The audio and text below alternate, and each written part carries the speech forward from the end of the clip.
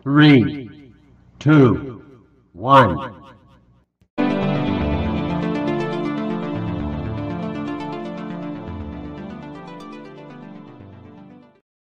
What a way You to heard end the the three year. two. Well, the thing about it is if you heard the 3-2-1 twice, I'm sorry, but like whenever I first hit it, it said 3-2-1, and it hadn't started being live yet. And then out of nowhere, in the middle of it, I stopped it to do the 3-2-1 over again, and it was live. And I'm like, what is going on right now? With that said, welcome everybody to another episode of the Fantasy Football Happy Hour podcast. I am your host, Ricky Valero. On today's episode, we're going to break down everything there is to need to know with Week 17 of the National Football League, with my cat behind me wreaking complete havoc. I am in a different spot today. I'm on the couch, which is where I've been for like the last 48 hours watching some TV with my wife over the holidays here. But breaking down everything there is to know in Week 17, max games of the week, my best bets, and fantasy football starts and sit. And of course, we'll end the show like we do each and every week with the movie corner. As always, I'm joined by my partner here, Mr. Matthew Fox. How are you, bud?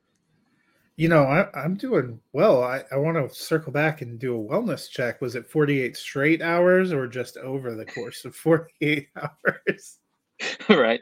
48 straight hours sitting on this couch. And why is Ricky dead behind the eyes?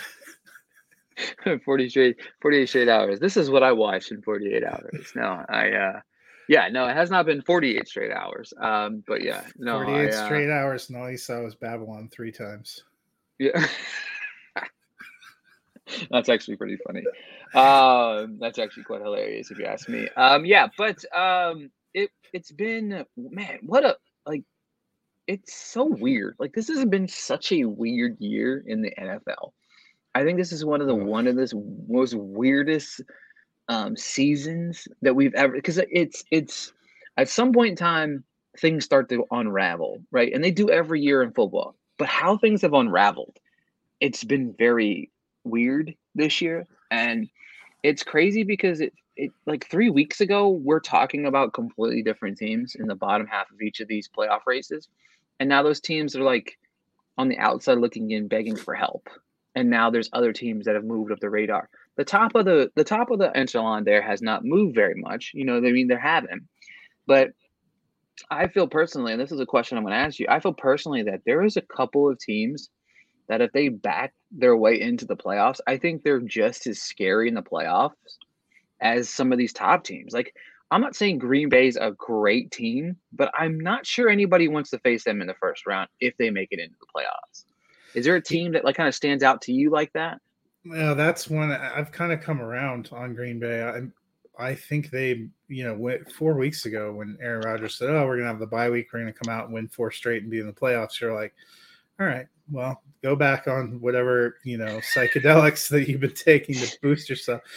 But they came out. It wasn't that surprising they beat the Rams, but then pretty solid win on Christmas Day over the Dolphins, which turns out they may have been aided a little bit by the fact that Tua got knocked unconscious in the second quarter and they left him out there to throw all those interceptions. I like their chances against the Vikings, who we've talked about a couple of times, have really they are probably the least inspiring 12-3 team in the history of NFL. And I mean no disrespect. You win 12 games, that's an accomplishment, but the way they've had to win some of these games, it's a miracle. They won that one against Indianapolis. That was almost a suck off. That didn't come out right, but they were like, which team is going to suck more on this day? And they each picked a half. And they've had some very curious ones where they've had to come back against teams that they probably should have handled easily, and they've gotten blown out by some quality opponents.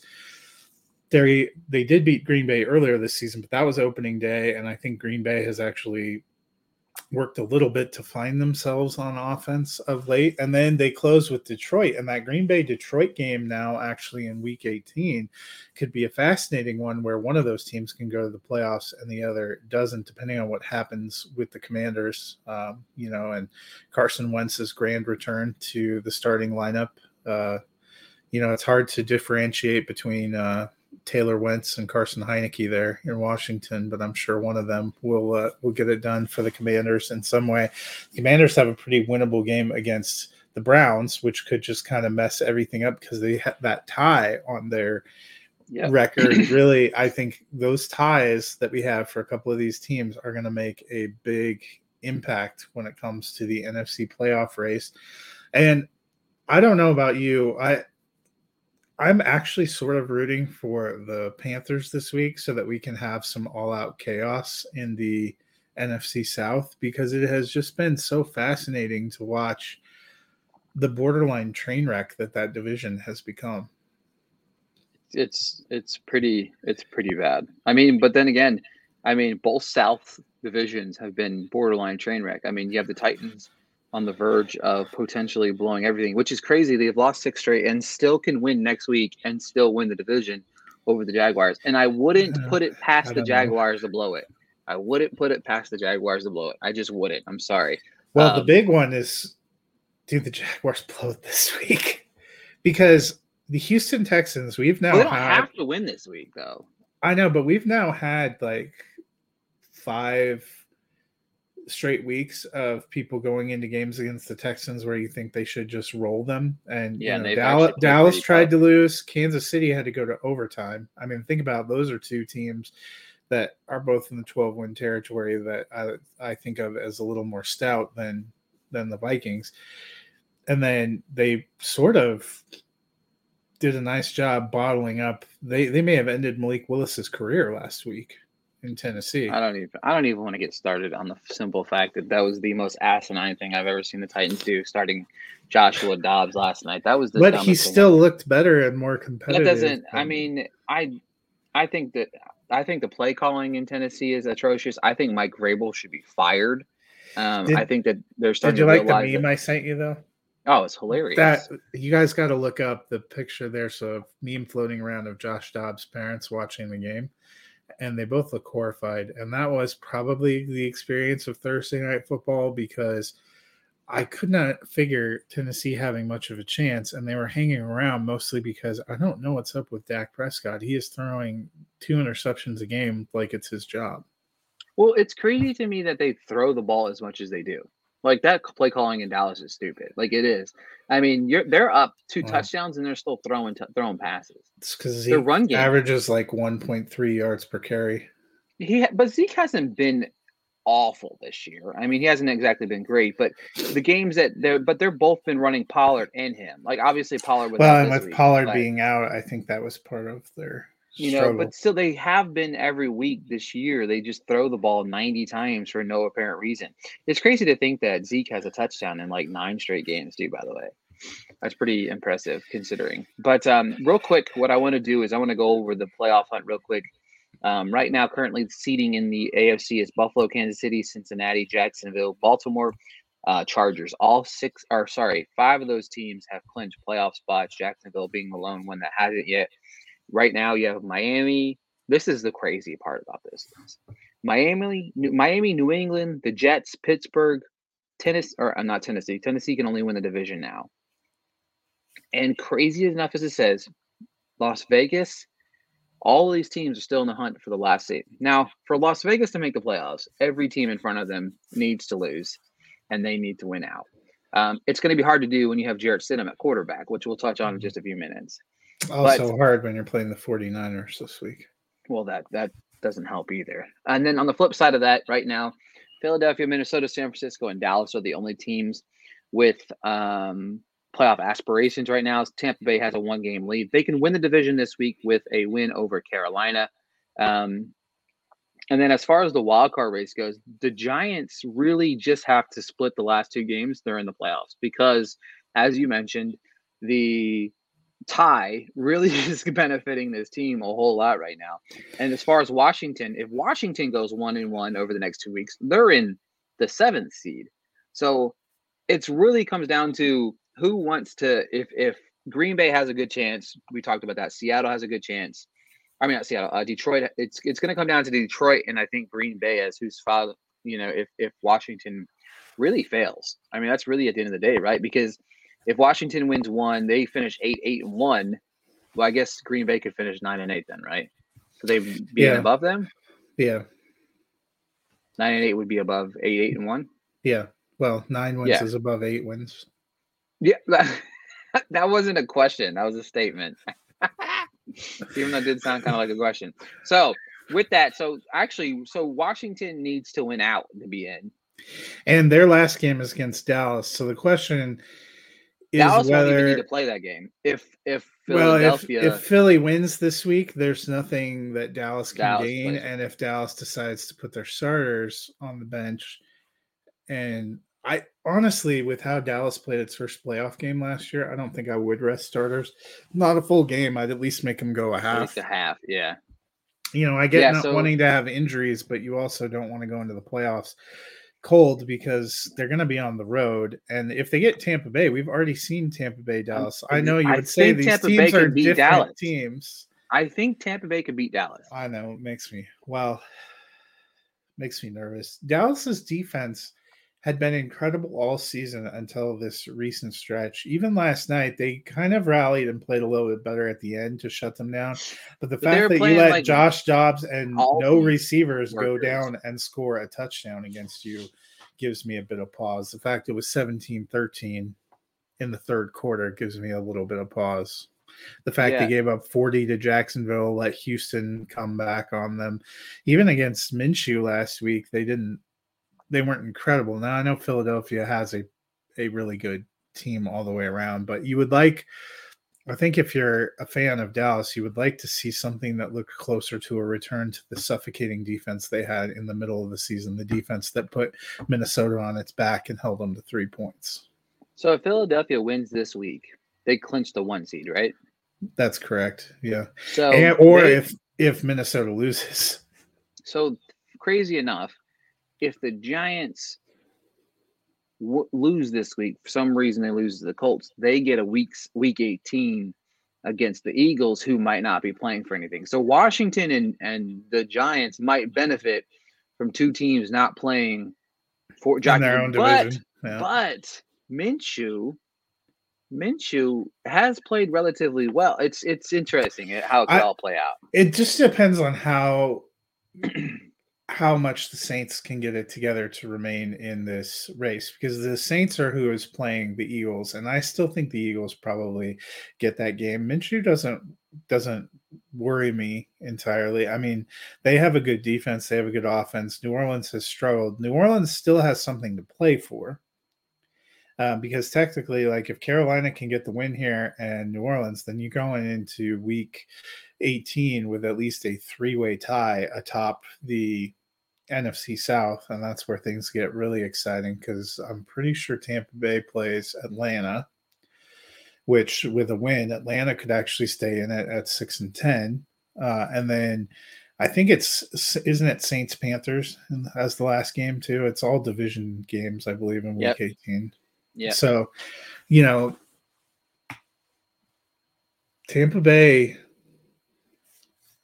it's been there for them to seize for like the last month, and they just are unable to take control over anything. They barely pulled that one out against Trace McSorley. I actually thought for a while, I mean, unironically, I thought for a while like they were going to lose. I'm watching this game going, I don't know how this is possible. And they had to go to overtime, and they benefited from, Cliff Kingsbury did his normal thing, which benefited them a bit.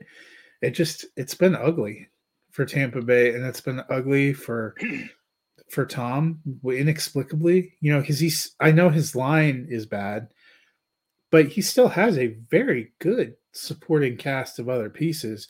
I also don't understand. We've seen the last few weeks, every time Tampa Bay goes into the hurry up, their offense looks fine. They're actually able to move the ball and score and then points. they completely get out of the and then they're like, no reason.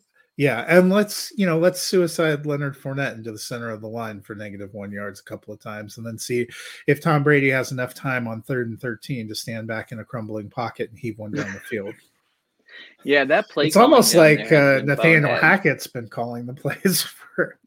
Their play calling has been questionable to me, because even when they get the ball running, even when they do start running the ball well, it's something that they stop running the ball. It doesn't make any sense to me what they're doing down there.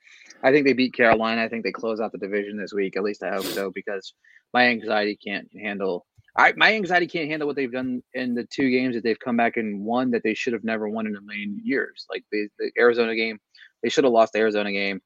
and they New should have Orleans. lost the New Orleans game. So it's like for just the same thing for New Orleans. New Orleans could be on the verge of winning the division right now if they don't blow a 16-0 lead. You know what I mean? Or a 16-3, whatever it was.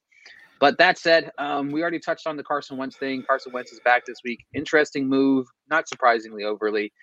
Derek Carr was benched. Not just benched, dismissed from the team. It's interesting to see how they're trying to portray it here, but Josh McDaniels, which I at the beginning of the year was hoping that he had found a new leaf, but for some reason he likes to go into teams and they sign him to an extension, give him a no trade clause, but now we bench him. The whole reason that Davante Adams wanted to come to Oakland or to Las Vegas was because of playing with Derek Carr. Now you've pissed off Davante Adams, and it's like, what are we doing here? I don't. Obviously, McDaniels isn't going to be fired. I think McDaniels is going to last at least another year. So now we're potentially looking at a seismic shift of Carr going elsewhere. And which honestly, I would like Carr, and I like Derek Carr out in for the Jets. I think that'd be a great pick for him, landing spot for him, honestly.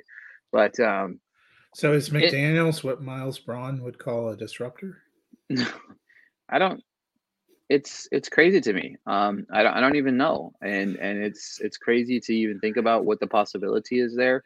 But just whenever I thought that there was an opportunity for this man to get back on track, he's gone into Las Vegas and has a very talented team. Yes, they haven't been very healthy, but they've blown 5 fourth quarter leads, which if you flip half of those, they're in playoffs, period. They're in the playoffs. You know what I mean? They're 8-17 probably if you flip half of those 5 fourth quarter comeback losses. If you flip them around, they're 8-7 right now going into the last 2 weeks of the season, probably in control of their own destiny. Instead, they're 6-9 and need a world of help. And now they've pissed off their quarterback, who is a good quarterback. Don't get me wrong. I mean, it's going to be hard to replace Derek Carr with just anybody.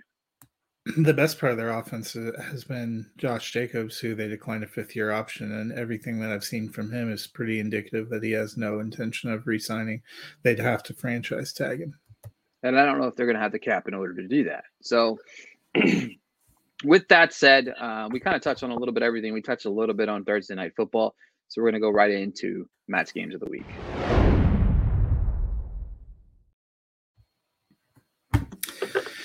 All right. Well, we are back to no Saturday games because, as you may be aware, Saturday, New Year's Eve, is the big college football playoff semifinal games. So the NFL not putting any games up against them this Saturday, but we have a full Sunday slate. The Sunday early game I want to highlight: Miami Dolphins 8-7 at the 7-8 New England Patriots. The winner here really controls a lot of their destiny going toward that last playoff spot.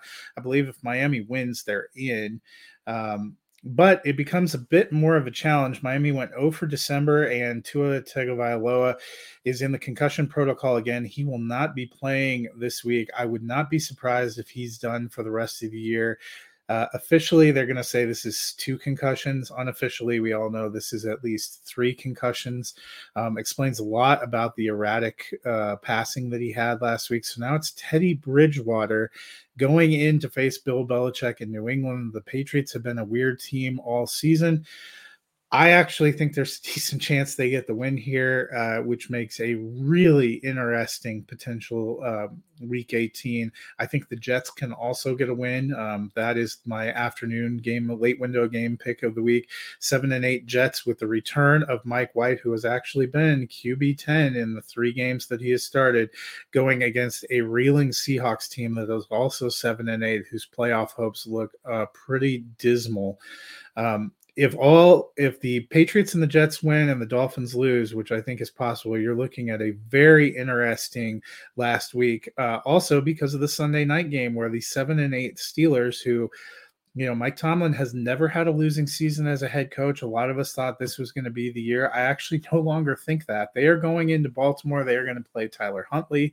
Lamar Jackson's still not practicing, and honestly, Lamar doesn't have a long-term contract. If I'm him on a team that's already earned a playoff berth, I am not rolling myself out there to get chewed up by the Steelers defense. Maybe I come back next week to see if I have a chance to fight for a division title against the Bengals. But I imagine he'll play in the playoffs. He will not be playing this week. He hasn't returned to practice at all. They said it's very likely Tyler Huntley. I think the Steelers can go in there and get a win, and this is where things could be very interesting. I think there's potential in the AFC that we have 4 teams at 8-8 going into the last week, with one of them potentially getting into the playoffs. I think it's going to be a very fun scenario. My upset pick of the week, I mentioned it earlier. Green Bay Packers are hosting the Minnesota Vikings. I think they get the win here. I think they split the season series. They get back to 8-8 and they keep their playoff hopes alive. I also think Detroit will be able to get a win at home against Chicago to move to 8-8 and keep their playoff hopes alive. I don't think we're going to have all the playoff scenarios settled by the end of this weekend. I think it's going to be some Week 18 fun, and I'll be curious to see which game ends up as the Sunday night football matchup, because they usually try to pick one that has incredible playoff ramifications. It might be the Titans-Jaguars, except for if we're seeing Josh Dobbs. I don't know if NBC is going to be like, yeah, that was the game we were hoping to get. I think if it comes down to it, I think the Lions-Packers will be the flex game. I really do. But there's a possibility with everything that tracks during the day that game ends up being meaningless, and that's why they usually try to ensure that it will probably that be. There is. Yeah. I forgot about that. Yeah, you're looking at Well, because the Commanders could render that. If the Ravens win this week and the Bengals lose Monday, then that'll probably be the flex game. Yeah, because it's well, even if the Bengals lose and the Ravens lose, it's still I'm talking about the Ravens win. I'm talking about the Ravens win and Bengals win. Our Bengals lose, they'll both be 11-5, and that would be for the division.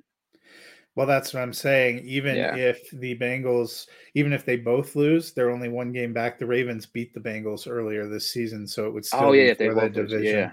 Yeah, so I think that'll probably be the flexi, as long as it falls out that way. And that's why I think you would potentially see Lamar Jackson return for a regular season finale where a division crown is on the line, because that impacts a lot in terms of seeding. That too. And the thing about it is I know you said there would be 4 teams vying for at 8-8. Technically, it would be 5, because the Jaguars, if they win this week, they'll be 8-8. They could still make the playoffs even if they lose to Tennessee in weeks 18. Now, everybody else has to lose, obviously, but there's still a scenario. Because of the AFC East divisional matchups, if they're all 8-8, it's impossible for them to lose at worst. Because the Jets would play my. Yeah, I got you. The Jaguars' path is really to win the division. Yeah. Oh, for sure. Which I hope they do. Because fuck the Titans. That said, because I believe it's Dolphins Jets the last week and Patriots Bills. Got a quick question here. Desperate after Derrick Henry went down, I have Algier, Dotson, Zach Moss, Hubbard, Hodgins, and Claypool need to start. Oh, it's Algier for me easily. Yeah, same.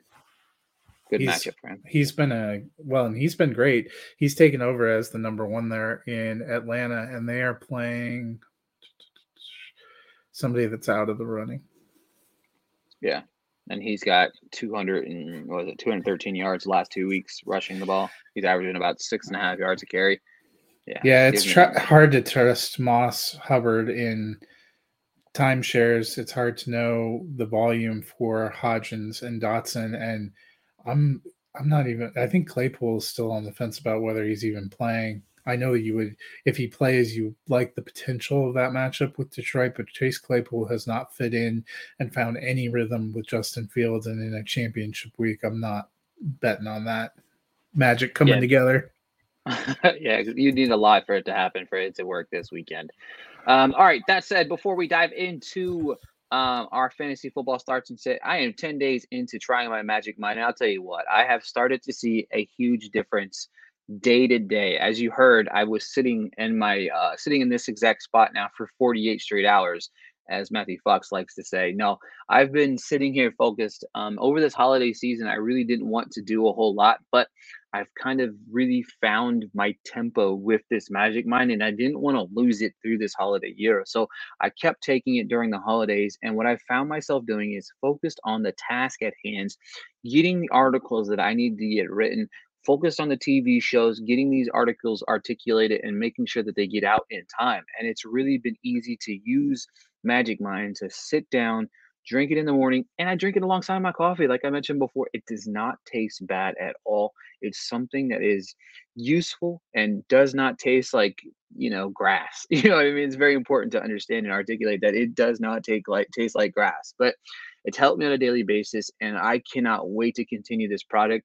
It's going to be interesting now because next week, what I'm going to do is I'm going to dissect life after Magic Mind. So it's going to be after I fulfill I think it's like 14 days of this. We're going to see what that trend looks like switching back over the fact. But a reminder, if you want to join me along this journey or post journey, all you have to do is go to magicmind.co/ranch. Put in our code RANCH20, get 40% off your subscription or 20% off your first one-time purchase. Again, magicmind.co, enter our code RANCH20 at the checkout, get 40% off the subscription or 20. Without the ones like you, who work tirelessly to keep things running, everything would suddenly stop. Hospitals, factories, schools, and power plants, they all depend on you. No matter the weather, emergency, or time of day, you're the ones who get it done. At Grainger, we're here for you with professional-grade industrial supplies. Count on real-time product availability and fast delivery. Call, click Grainger.com, or just stop by. Grainger, for the ones who get it done. 20% off your first one-time purchase. All right. That said, moving right along. Thank you. Of course, man. Thanks for dropping in, asking the question. We're glad to help you each and every week. And with that said, we're going to go ahead and move right into our fantasy football start and sit as soon as I can find the button.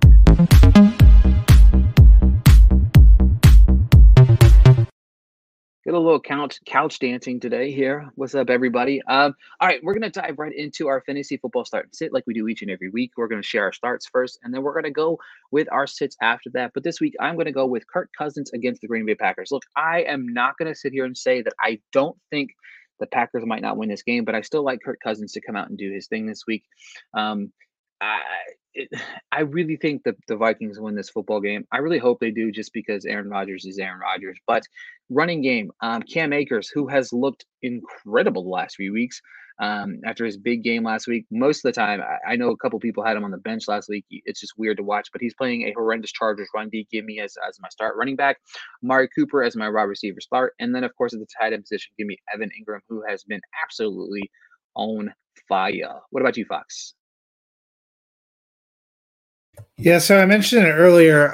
This Jets-Seahawks game is a big matchup. Mike White returns to the lineup. He was QB 10 during the 3 games he started, averaging more than 18 points per game. Seattle's defense has not been incredibly imposing. I think this is a must-win for the Jets. I like Mike White, especially in a week where we have a lot of turbulence in the quarterback lineup and a lot of different quarterbacks sliding in. Same game. I'm going with Ken Walker III as my running back start of the week. I know the Jets have a tough defense, but Walker has been really solid and gotten tons of volume when he's been available. His ankle's a bit dinged up, but he returned to practice in a limited fashion on Thursday. This is a crucial game if the Seahawks want to have any chance of getting back in the playoff race. I think they're going to need him. It looks like Tyler Lockett's tracking to try to return to. I think they're going to need all their weapons available. I'm not afraid of putting Walker out there. It's an important week. You got to rely on the guys who have been doing it for you all season long, and he certainly has when he's been out there. Wide receiver start, A.J. Brown. I know some people got a little hesitant with Jalen Hurts not being in there, but he caught 6 balls for over 100 yards last week. This week he gets the Saints. The Saints defense is not the Saints defense of 2021. They've had problems. We know Minshew likes to sling it. Brown, Devonta Smith, and Dallas Goedert should all be just fine. And then my tight end start, George Kittle. Nobody has benefited more from Deebo Samuel being out these last few weeks than George Kittle, who has been on an incredible tear. He's gone for multiple touchdowns in both of the games he's played. He seems to have great chemistry with Brock Purdy. We've known the talent is always there. He looks healthy. He looks raring to go. And you know what? He gets the Las Vegas Raiders this week. Yeah, that was going to be my start this week, the tight end position. And then I saw you had him, so I try to differentiate sometimes from what you have. And I was kind of, he's been incredible, right? You know what I mean? He's been insane what he's been able to do on a weekly basis since Samuel has been gone. It's just, he's like a surefire bet every week right now. And no more important time right now than right now to see with the playoffs on the line for the reason you drafted him. You know what I mean? It's you had him for so many weeks, and it's just that offense has so many weapons. You know what I mean? And it's kind of hard to differentiate. But once you take one of those pieces away, especially the receiving pieces, you can kind of focus in. And you're right, the chemistry between those guys is kind of insane, if you ask me. My fantasy sit of the week at the quarterback position might be a weird one, but it's Trevor Lawrence. And I know he's been really good the last couple weeks. Last week, obviously, he only hit 229 on the yardage against the Jets. I don't know how long. It's weird because if this game's competitive, it's close. You're looking at potentially him playing 4 quarters. If it gets out of hand, you might take him out. I don't know what that looks like in an overall scheme of things. I just don't love starting him this week. I think that there's better options at play across the board.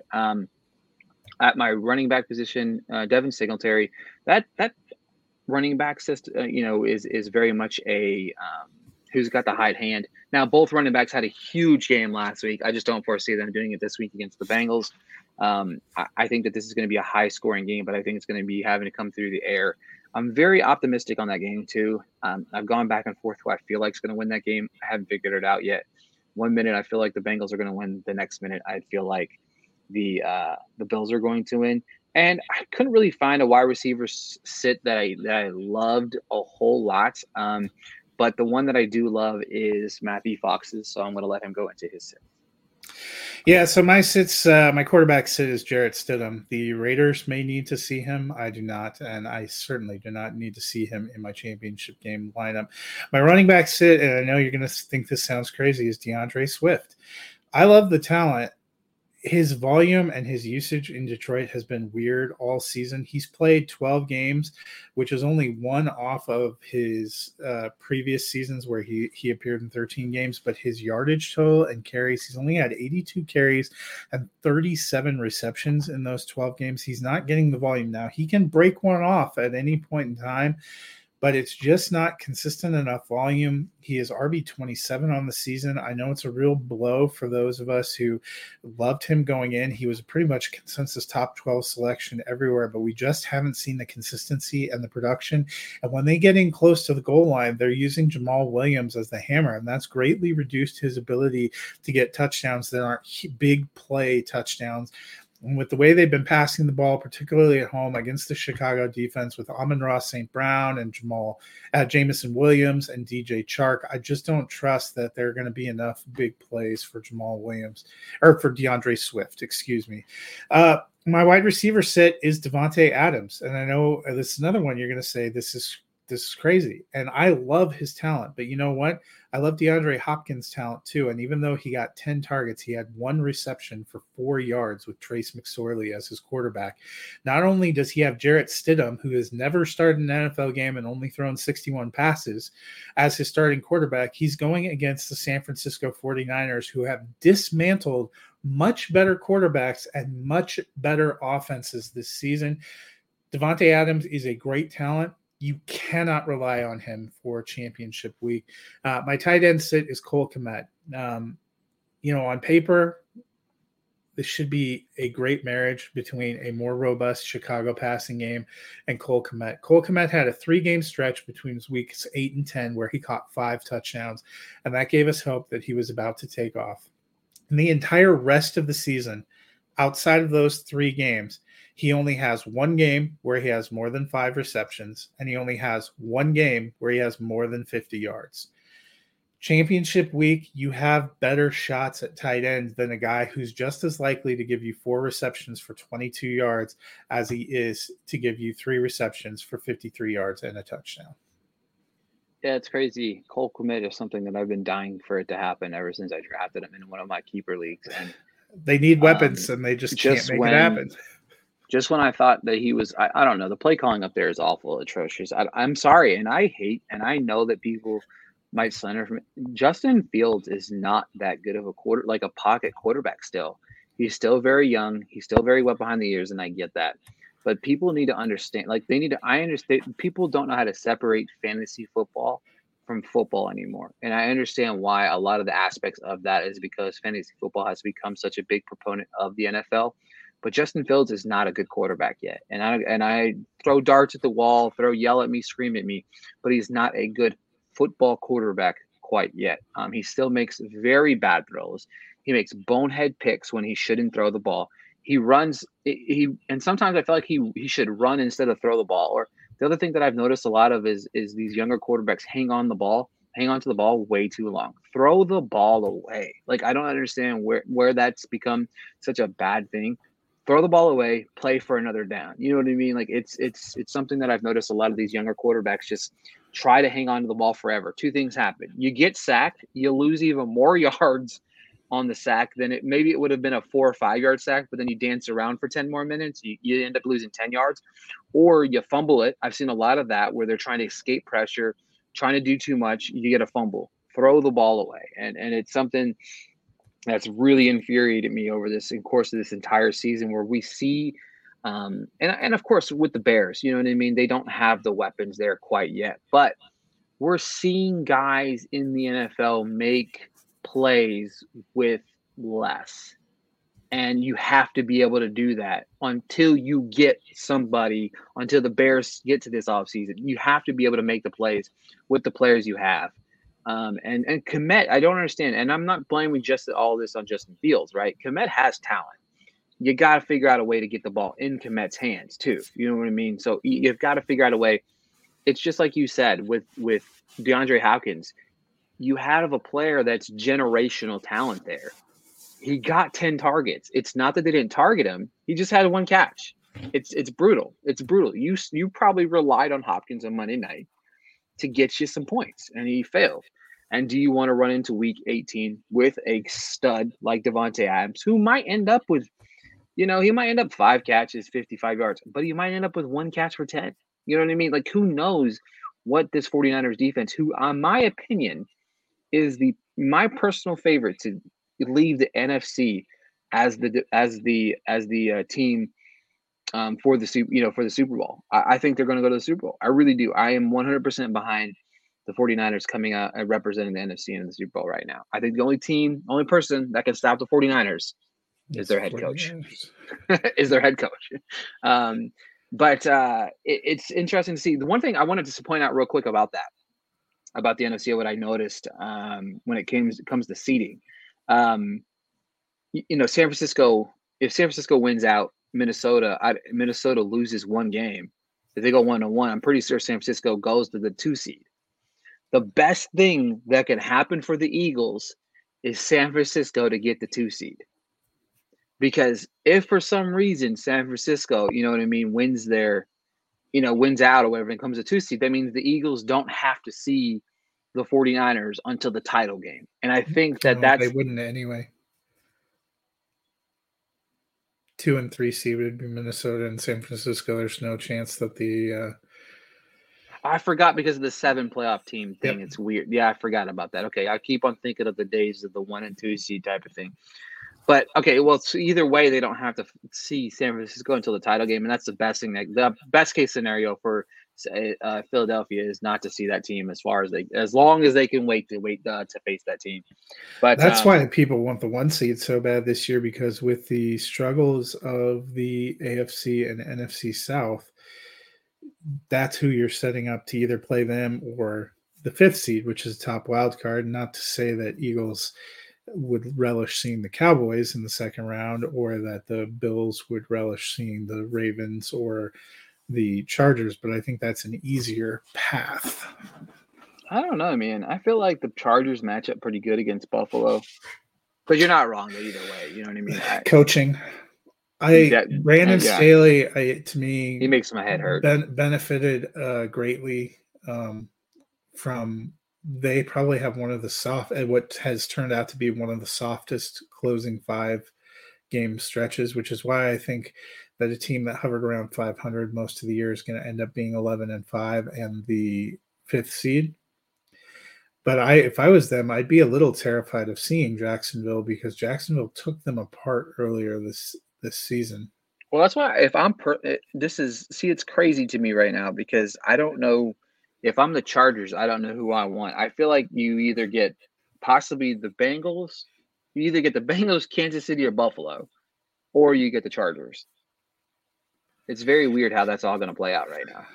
Yeah, I mean, the most likely for them, so I think the Chargers will be no worse than the 6th seed. So it's really Chargers, Ravens, Bengals that are the teams I think playing for those top 2 wild cards, which means you're either going to see the Bengals, Ravens, or Jaguars in the first round. And if I'm the Chargers, I don't want to see the Bengals because I think the Bengals are a far superior team that will take them apart. I think they have a chance.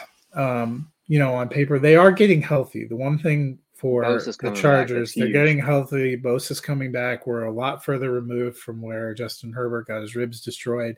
Mike Williams and Keenan Allen have time to work into game shape. They haven't suffered any other major injuries. They got Derwin James back. As long as he doesn't illegally knock people out, he can stay on the field for them. So the Chargers shape up to be a potentially dangerous team. I just don't know that I trust their coaching. Yeah, I agree with you there, and they're going to have to win. If they're going to try to make a noise in the playoffs, they're going to have to win 3 straight. They're going to have to win road game. The only way they don't get a road game is if somehow the 7th seed makes it to the NFC title game or AFC title game. So if the Chargers are going to make, for me personally, I just really would love. I want to see Herbert win a playoff game this year. That'd be huge for me. I really feel like that would be good for him this year. They're still setting up for. I think they got at least one more year out of him before they're going to have to pay him, so they can at least try to make one more move for the Super Bowl. I agree with you. The coaching's the biggest thing there. I think the coaching's going to come into a lot of different things when it comes time for the playoffs, and that's where a lot of these guys are going to. That's why I think Tampa Bay's got a good chance at beating Dallas in the playoffs. I think the home game's going to matter, and I think they have a good chance of beating Dallas. And it sounds weird, but if for some reason Tampa Bay beats Dallas, I'm not sure Mike McCarthy has a job. Especially if Sean Payton agitating to come back. Exactly. All right, folks, for all of you that listen to our fantasy football portion of this, or the fantasy football, there's NFL portion of this podcast. We thank you guys for tuning in each and every week. Make sure to check out the Music City Drive and for all of our articles, latest reviews, Fox's weekly NFL pieces as well. And with that said, we're going to move on to the movie corner.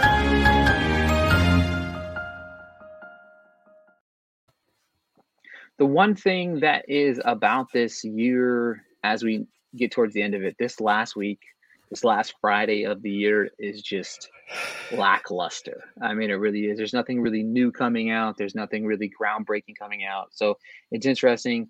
Nothing new hits theaters this weekend at all, which is definitely something that is.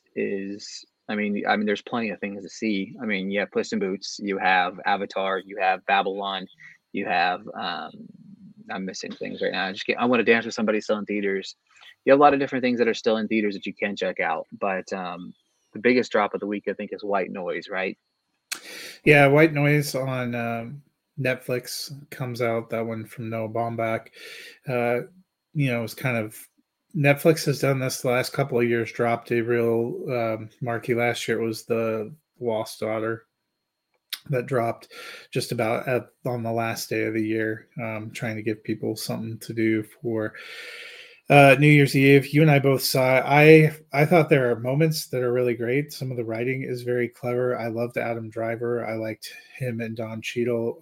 There's a scene of them going back and forth in the middle that is fantastic. I also desperately love the closing credits sequence and the original song in there from LCD Sound System. But there is a whole swath of the third act that I was like, and I'm jumping off the train. And so ultimately I only ended up giving it 3 stars. It was probably one of the more frustrating films of the year for me because there are moments of sheer brilliance where I was like, this is going to be great. And then you hit patches and you're like, oh, we lost the plot. Yeah, that first hour is strong, man. It's one of the strongest first hours of any film this year, especially the scene you're talking about with Cheadle and Driver. It's probably top 3 scenes of 2022 for me. Like it's one of the best dialogue driven sequences that we've seen, and it's incredible. But then like that third act is just an atrocity. Like it's just so bad. One thing that does come out this weekend on Sunday, I think the first is Sunday, right? Yes, Sunday. Yeah, so the first is Sunday. So The Sunday is Kaleidoscope. It's a brand new series coming out from Netflix. Can't really talk about it a whole lot other than say, and for those of you at home, that's me giving a thumbs up. But also, let's see, Wildcat is dropping a documentary on Prime Video. Yeah, it dropped today. Yeah, it dropped today. Let's see here. What else? I actually liked Wildcat. Among documentaries, I thought it was surprisingly emotional for me. It's about a British soldier who served in Afghanistan, struggling with PTSD, who goes to the jungle of Peru and joins a nonprofit that helps kind of rescue cats. And he gets hooked up with a baby Osceola. I think it's Osceola. I don't know if I'm pronouncing it correct, but he kind of raises it for 18 months to try to build it up so that it can learn to live on its own in the wild. Becomes kind of a healing process for both of these, for a creature that needed a little bit of help and for a guy who was trying to find himself after some traumatic experiences. It was one of the ones that surprised me a little bit. I was fascinated by the idea, but I didn't think I'd like it as much as I did. Yeah, I'm looking forward to checking it out. Let's see. Nothing else really comes out this week. It's really limited release for A Man Called Otto, but it goes wide now, January 13th. Limited release still for Women Talking, but it goes live January 6th. So we should probably hit that one next week. Yeah, which is an incredible film. Also coming out next week is Megan, which I am actually seeing on Wednesday. I'm seeing Wednesday. We're in love now. I don't know if you follow me on Twitter, but just so happens that was incredibly creepy. We're just in love now. I'll tell you what, January 13th has so much shit hitting in theaters. It's crazy. Oh, by the way, Women Talking Wide is the 20th now. I don't know why they keep pushing it further and further back. I don't either. I think they pushed it off to 6 just because Megan's coming out. But the 13th, The Devil Conspiracy, which I've never even heard of, House Party, Plane, which actually looks pretty good because I like anything Gerard Butler, and then A Man Called Otto, which I've already seen. Yeah, and if you it dropped this morning, but if you which is Friday, December 30th, if you're listening, but if you want to hear Ricky and I plus Amanda and Eric gave our favorite films of the year, our top 5 overall, and then some of our favorites by genre. It was a really fun podcast to do, and that one dropped this morning, and you can hit the link and check that out if you're looking for recommendations for the long holiday weekend. Yeah, it was a great time between all of us. I had a fun time doing it. And going over some of my favorite movies of the year. Yeah, it's been great. I just couldn't believe how much you loved Blonde and that it took your number 1 spot. Yeah, masterpiece of film. It was Blonde, then The Bubble, and then The Fabelmans, and then The Whale. Like that was top 5. How dare you? Oh, we're not talking about the worst movies of the year. My bad. Oh, shit, I forgot. My bad. Those would probably be my 5 worst movies. Is that 5? The Blonde, Fable. I think that was only 4. Oh, we should do this. So, worst movies of the year. I will have if you watch the binge watch column second Thursday in January, I'll be putting out my full top 10 plus 10 honorable mention plus my bottom 5. But my bottom 5 are. Let me look it up real quick. I think you only did 4. You're missing one. Because sometimes it's fun to just watch train wrecks at the end of the year. Let's see. My 5 are, I would go probably Halloween Ends, The Sun, Blonde, The Fabelmans, and The Whale. So my bottom 5, I'm just going to apologize in advance to Netflix because they made a lot of appearances. But you know what? They put out a lot of movies, so by volume. Number 5 for me was the redo of the Texas Chainsaw Massacre. It wanted to do what Halloween 2018 did in rebooting the franchise, but they actually don't know how to do it. And it just ended up being kind of a violent mess. Number 4, Brazen. You know what? It was brazen of Netflix to foist this film with Alyssa Milano on us. Number 3, Blonde. I also did not care for that. Number 2, They, Them. it was a fantastic year for horror movies, some really creative and wonderful horror movies, but we also had some of the worst horror movies I've ever seen. They Them was a terrible idea, poorly executed. Kevin Bacon deserved Home better. Team was awful too. My number one worst movie, though, is The Requiem. And I am a huge shark movie fan. And even a mediocre shark movie can be a delight. This was, I don't know what they were going for. This made the original Sharknado look like The Godfather in terms of being a cinematic masterpiece. Alicia Silverstone deserves better. She deserves to not have her name associated with The Requiem, which was a horrendous concept that made no sense, that was executed really poorly. A few other ones that I hated. No Exit. I didn't love that. Sharp Stick was terrible. And Firestarter.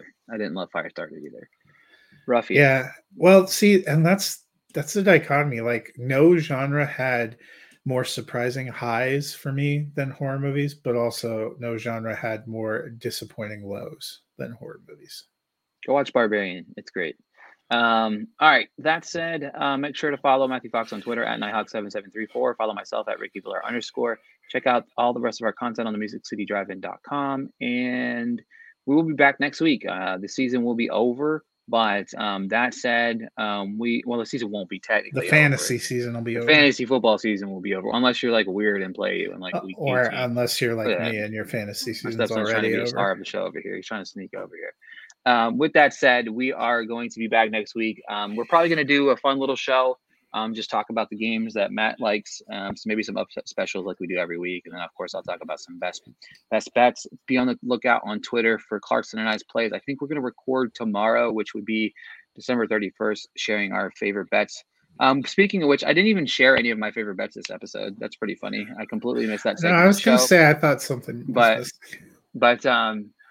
But thank you so much, guys, for tuning in, and we'll talk to you guys next week. It was that 48 straight hours watching TV. Just by next week, it's going to be 96. For the ones who work hard to ensure their crew can always go the extra mile, and the ones who get in early so everyone can go home on time, there's Grainger, offering professional-grade supplies backed by product experts so you can quickly and easily find what you need. Plus, you can count on access to a committed team ready to go the extra mile for you. Call, click Grainger.com, or just stop by. Grainger, for the ones who get it done.